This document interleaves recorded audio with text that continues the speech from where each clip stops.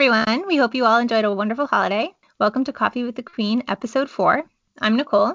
And I'm Cindy. And today we're discussing coffee roasting, specifically the difference between coffee roast, blends, and the importance of roast date. And for our fun bit, Cindy is going to share her tips on how to use peppermint flavoring, essence, or candy in your coffee.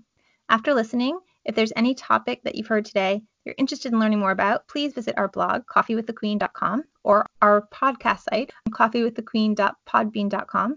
We'll have links on both sites to articles that discuss what we've covered today, in addition to anything we find might be interesting to you as supplemental reading. And that brings us to roast. So, after bean variety and quality, a coffee's roast is the most impactful aspect of its taste. And in some cases, such as with dark roast coffees, the roast profile actually overpowers the bean's natural taste characteristics.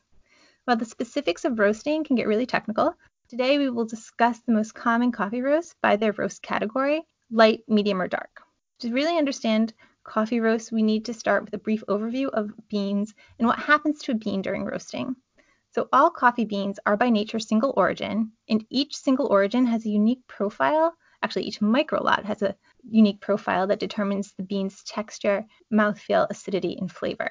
During roasting, these profile characteristics will either be enhanced to accentuate the bean's characteristics that the roaster finds most appealing, or minimized to diminish those that the roaster finds less appealing. And so that brings us to roasting. At its most basic technical level, roasting is the process of removing moisture from a bean until you achieve a desired balance of sugars, acids, and carbonization. So as beans roast, they darken, drop water weight, expand, and generate CO2. So if you saw green beans next to those same beans that are lightly roasted, same beans that are medium roasted, and same beans that are dark roasted, you'd see a big difference in size. The green beans, which are going to be very dense and packed with water, be small and tight. So you move up the roast categories and you get to the dark roast, the beans will be inflated and large and shiny and dark brown.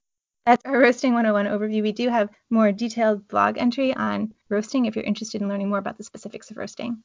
There are 3 primary stages of coffee roasting, and each stage is defined by where the bean falls in relation to 2 cracks.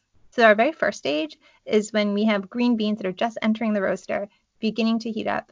These beans will start to emit, within a few minutes of roasting, a grassy, earthy odor that does not smell anything like coffee, or something that you or I would identify with as coffee. The beans will start turning from green to yellow and then to a shade of very pale brown. Once the beans reach this pale brown shade, they're considered a light roast. So light roasted beans really preserve the bean's natural complexity and taste components, making them the most authentic representation of the bean's natural characteristics and the preferred shade of most professional cuppers. Easily identifiable by their light brown shade, light roasts tend to be lighter bodied coffees with really high, beautiful acidity. Is there a crack before the light roast? No. The first crack identifies that you've entered medium roast territory. So there's a little bonus here. Light roasts are primarily going to be, in my experience, probably African coffees or coffees labeled breakfast blend. And part of the reason for this, in addition to being a light roast and having those light mouthfeel and those bright acidic notes, is the fact that they have more caffeine. So it's just a little bonus fact here.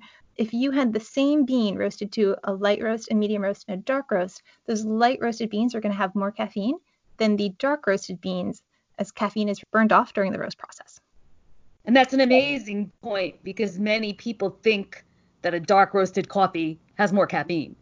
They do, and that's one of the things Cindy and I have spoken to people many times over the years and tried to explain that, because they're like, I really want that caffeine-packed Italian roast. And I'm like, you'll get caffeine from the Italian roast, but not if you really want something that's going to perk you up in the morning, look for a lighter roast. Exactly. Soon after the beans hit that light roast pale brown shade, they'll emit a very loud crack. And this is called the first crack. It's a very loud noise that sounds like an entire bag of popcorn popping simultaneously. Once you hear that first crack, you know you're now into medium roast territory.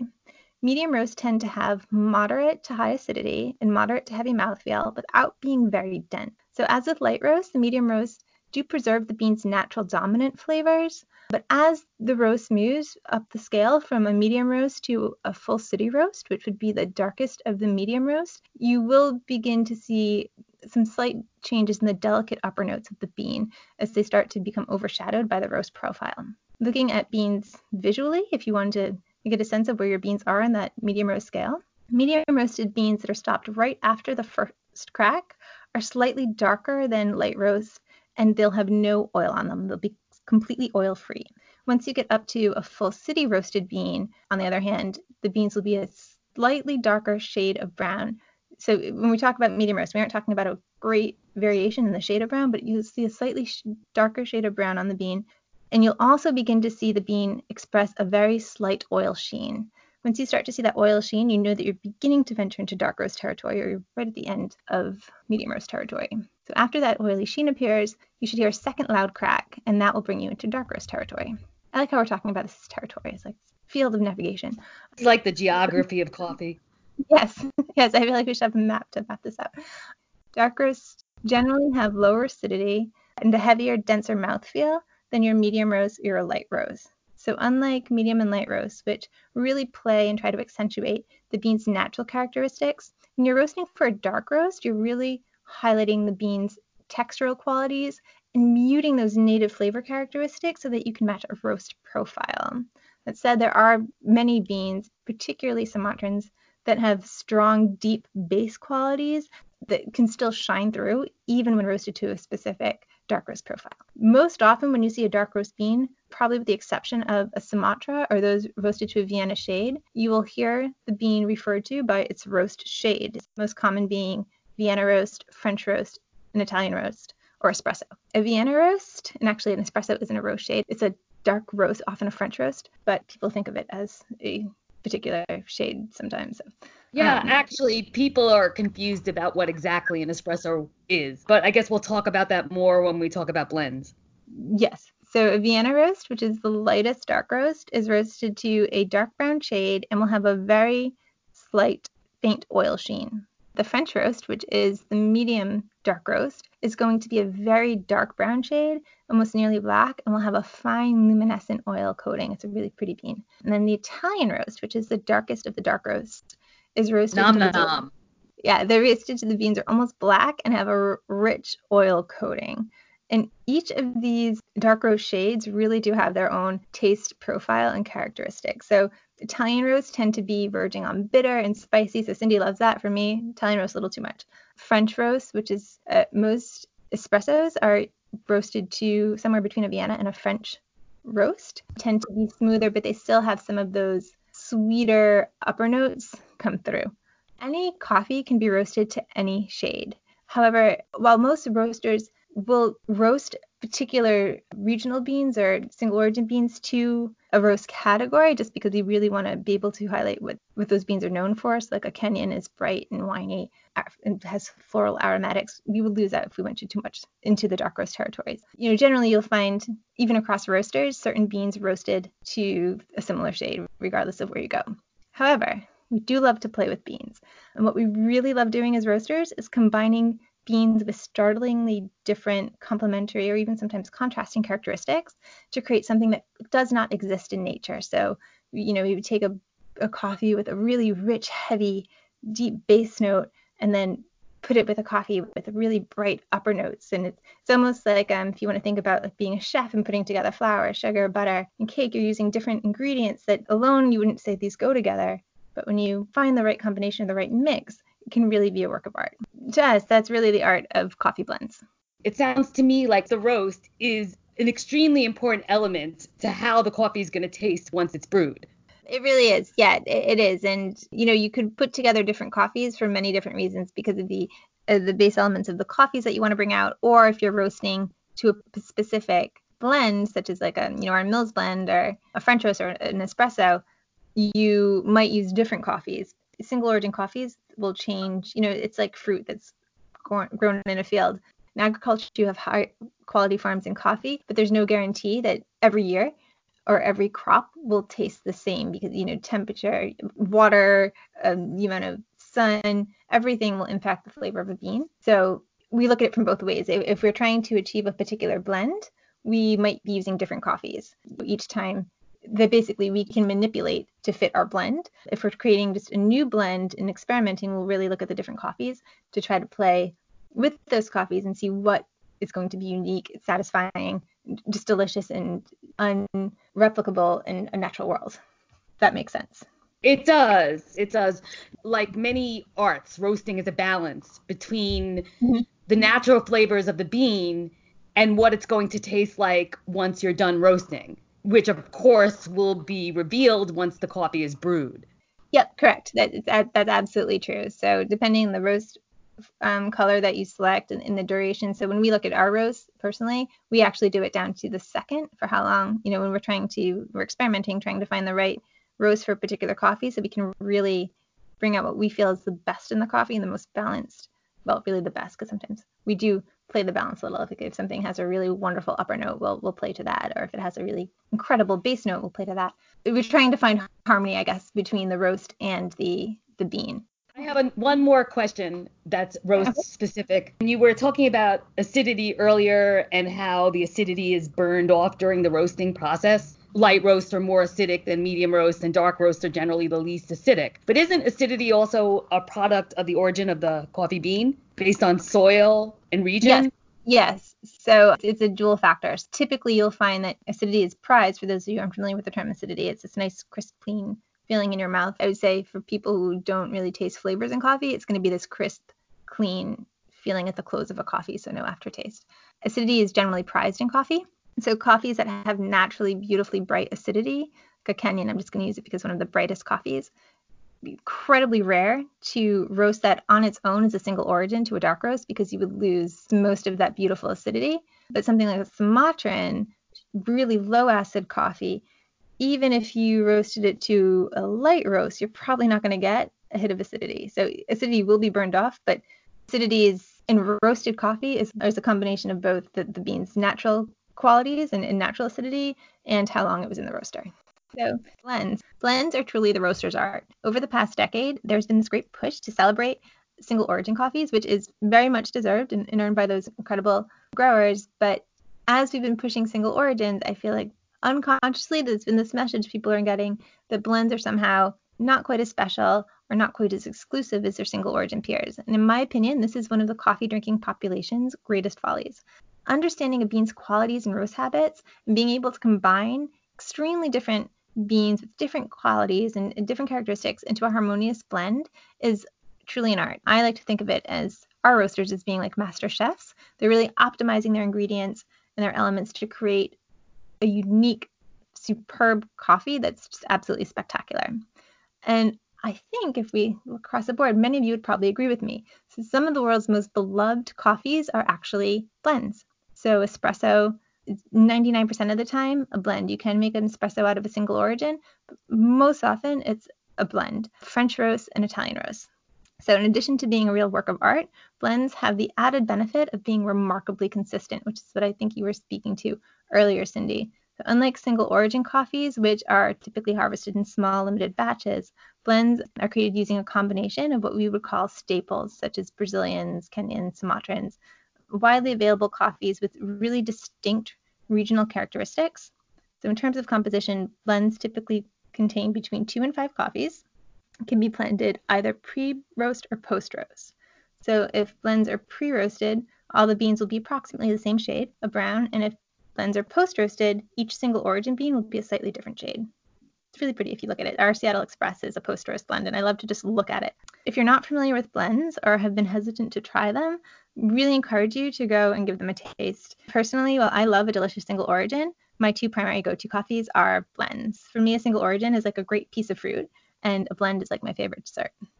My go-to is an Italian roast, as we talked about earlier, but I love most dark roasted blends, and I feel like I can get nuances from the blends that I don't necessarily pick out from a single origin, even though the single origins highlight the intrinsic notes of the bean.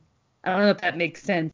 I think that that's part of the reason we love blends is because sometimes you need to almost taste that contrast. Like I think one of your favorite Midnight Rebels is actually a 5-bean blend. And so there's actually a lot of contrasting flavors in there. So we have Sumatran, we have Colombian, we have Kenyan, things that have remarkably different qualities. But the way, what we do as a roaster is we're not trying to bring out the full Kenyan. We're trying to bring out what we need from the Kenyan, which would be that little touch of brightness and elegance. And then, we want the spiciness from the Sumatran.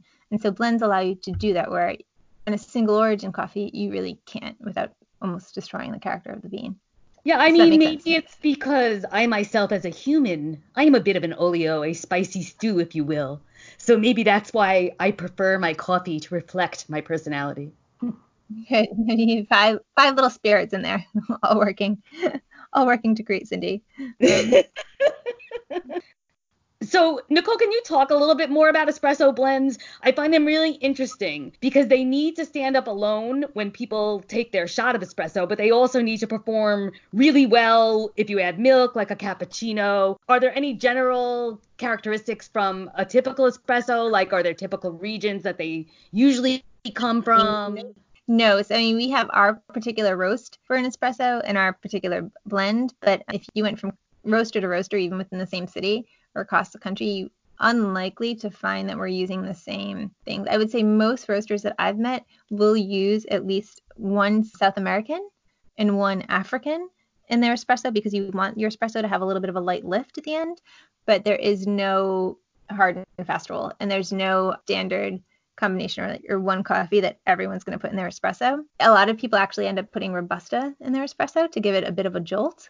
I know in Europe, it's more common for espressos to be roasted to a slightly lighter shade, so almost to a Vienna shade, where we most ours to a Vienna French roast shade. Surprisingly, there is not much standardization. That's really interesting.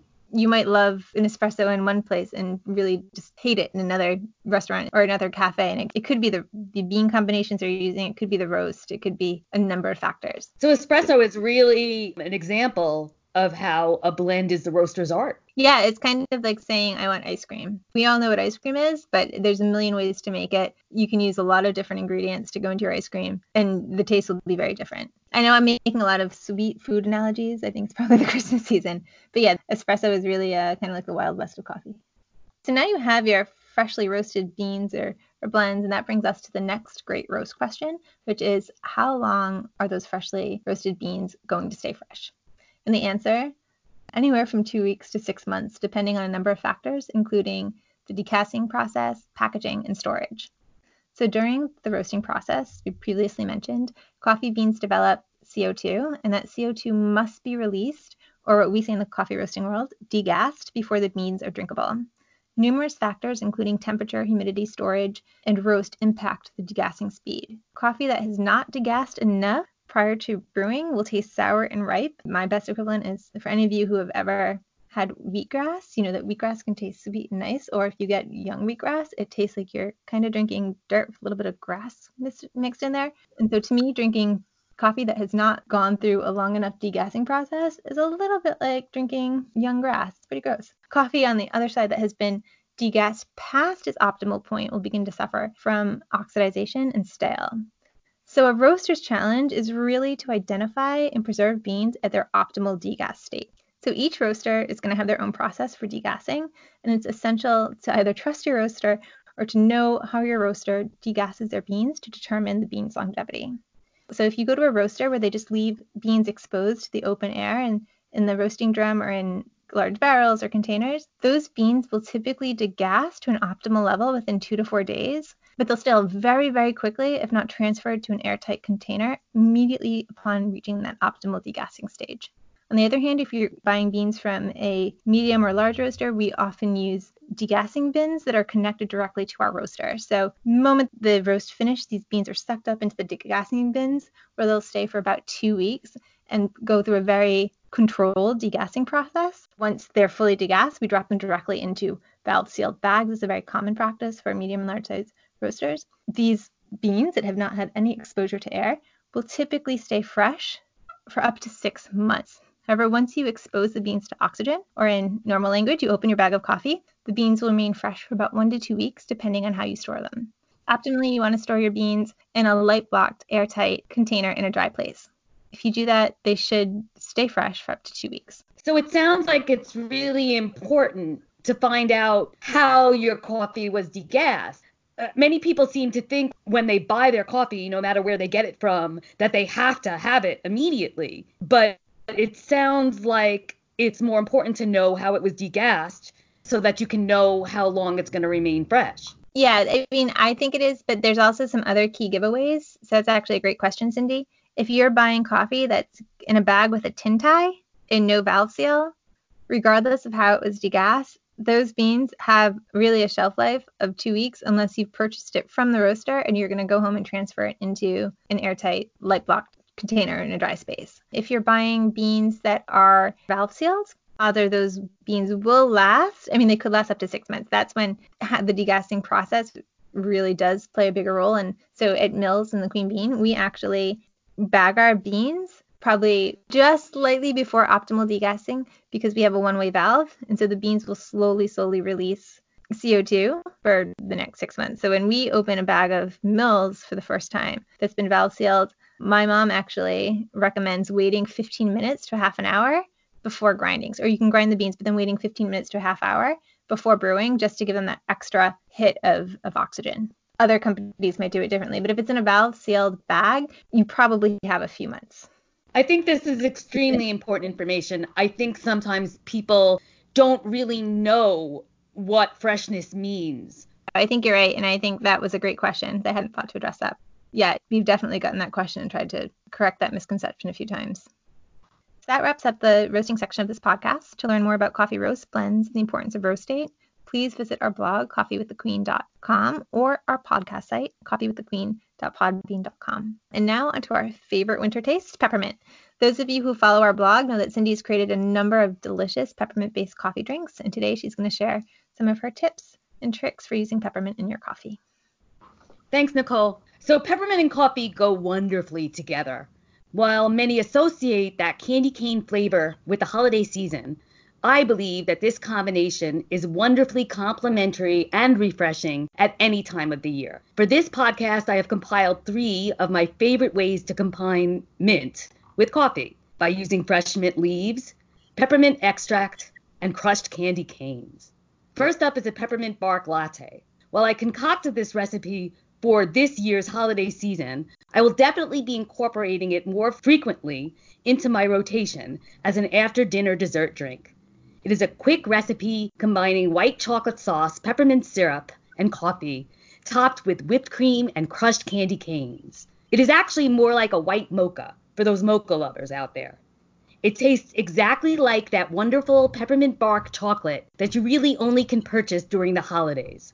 My special recommendation for this drink is to take an extra half an hour or so that you can make your own syrups and sauces. You can do this in advance, and I have included a recipe on our blog. I invite you to check it out and let me know how it goes when you try it out yourself. Next up is a layered peppermint macchiato. The word macchiato actually translates roughly from the Italian to spotted or stained. This recipe is a latte macchiato created by filling a glass mostly with milk and then marking it or staining it with espresso. The espresso is slowly poured into the milk, literally creating that spot in the center of the drink. The milk used in this recipe is sweetened peppermint milk, made with sugar and peppermint extract. And the extra special twist in this drink is the method that I use that creates that wonderful, lovely, visually beautiful layer of espresso sandwiched between the 2 layers of sweet peppermint milk. This drink is as beautiful as it is delicious. Lastly, I present you with a warm coffee cocktail named the Queen's After Dinner Mint because, you guessed it, it tastes just like a caffeinated peppermint patty, only in cocktail form. It is whipped up by combining hot coffee, peppermint schnapps, chocolate sauce, and sugar with very lightly whipped cream. This cocktail is served with the cream being chilled, that's Irish coffee style, and you sip the hot coffee through the cream. This creates a wonderful drinking experience for the palate. It is one of my favorite drinks to serve in the wintertime, hot and refreshing with just enough kick to warm you up from the inside out. For more information on any of the drinks I have mentioned here, please check out our blog, coffeewiththequeen.com, or our podcast site, coffeewiththequeen.podbean.com. Thank you so much for listening, and with that, I will pass the mic back to Nicole. Thanks, Cindy. Gosh, those sound so good. I kind of want peppermint and whipped cream right now. So thank you for all who listened. This concludes episode 4 of Coffee with the Queen. We hope that you enjoyed this discussion. We'll be back again in January talking about how coffee can help you relax and feel better about yourself. It's part of our wellness series. Again, anything that you heard today, if you're interested in learning more, please visit our blog, coffeewiththequeen.com, or our podcast site, coffeewiththequeen.podbean.com. If you really enjoy this podcast, please let us know by leaving us a 5-star review or some comments. If you have a topic that you'd really love to hear about that we haven't covered, please email us at info@thequeenbean.com. Thank you again, and wishing you all a wonderful start to 2020. Happy New Year, everybody.